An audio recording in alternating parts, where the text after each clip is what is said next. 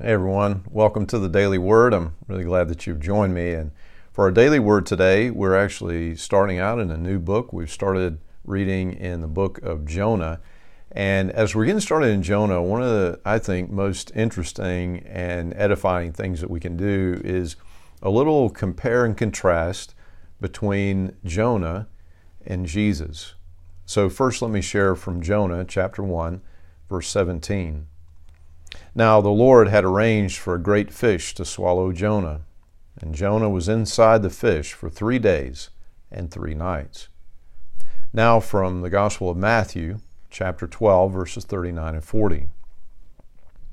But Jesus replied, "Only an evil, adulterous generation would demand a miraculous sign, but the only sign I will give them is the sign of the prophet Jonah. For as Jonah was in the belly of the great fish for 3 days and 3 nights, so will the Son of Man be in the heart of the earth for 3 days and 3 nights." So let's look first of all at mission. Jonah is given by God this mission to go to this people, the people of Nineveh, a sinful people, a vicious, violent people who were an enemy of Israel, of the people of God, and to go to them and to call them to repentance. Jesus Christ is sent by his Father also to call for repentance. As Jesus begins his public ministry, he announces that the kingdom of God has come near, and he calls us to repent and believe the good news. You see, Jonah refused his mission. He literally goes in the opposite direction. And yet Jesus does not refuse his mission.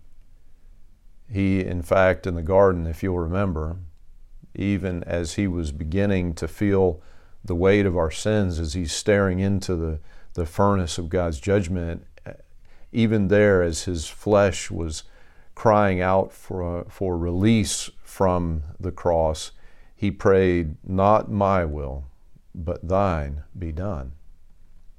So we look at mission. We look also at the boat. This is pretty interesting, I think. Jonah is sound asleep in the boat during this absolutely raging storm. Mark 4:36, Jesus was sleeping at the back of the boat with his head on a cushion. The disciples woke him up shouting, "Teacher, don't you care that we're going to drown?" And essentially that's how the men on the boat with Jonah wake him up.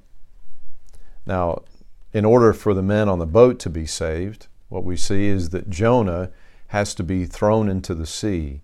He is thrown into the sea, into this raging sea that is really representative of God's judgment.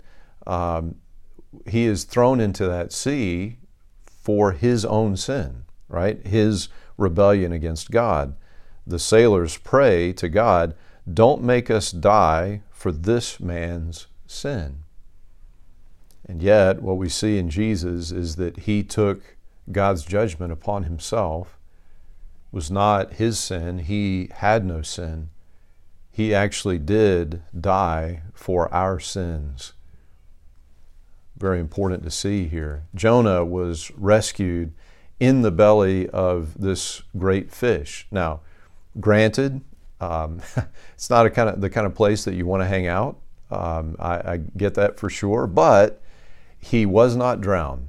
And that fish carried him all the way to the shore and vomited him up on the beach where he was supposed to be in the first place. And so that was a rescue, a strange one, granted, an unpleasant one, probably, and yet it was a rescue. But Jesus died and was buried. The heart of the earth that he talked about was the grave.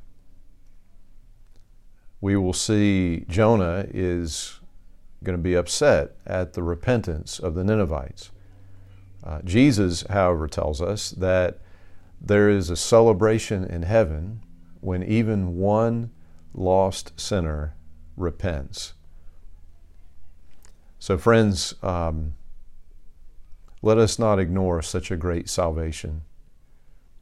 Jesus says to the religious leaders in Matthew 12:41, the people of Nineveh will stand up against this generation on Judgment Day and condemn it, for they repented of their sins at the preaching of Jonah. Now someone greater than Jonah is here, but you refuse to repent. And so, friends, let us not refuse to repent. Let us surrender our pride, humble ourselves before the Lord, acknowledge our need of forgiveness, of the grace of Jesus Christ, and receive His salvation. In His holy name, amen. Amen. And friends, till we have a chance to speak again, I pray that God would bless you and that He would keep you.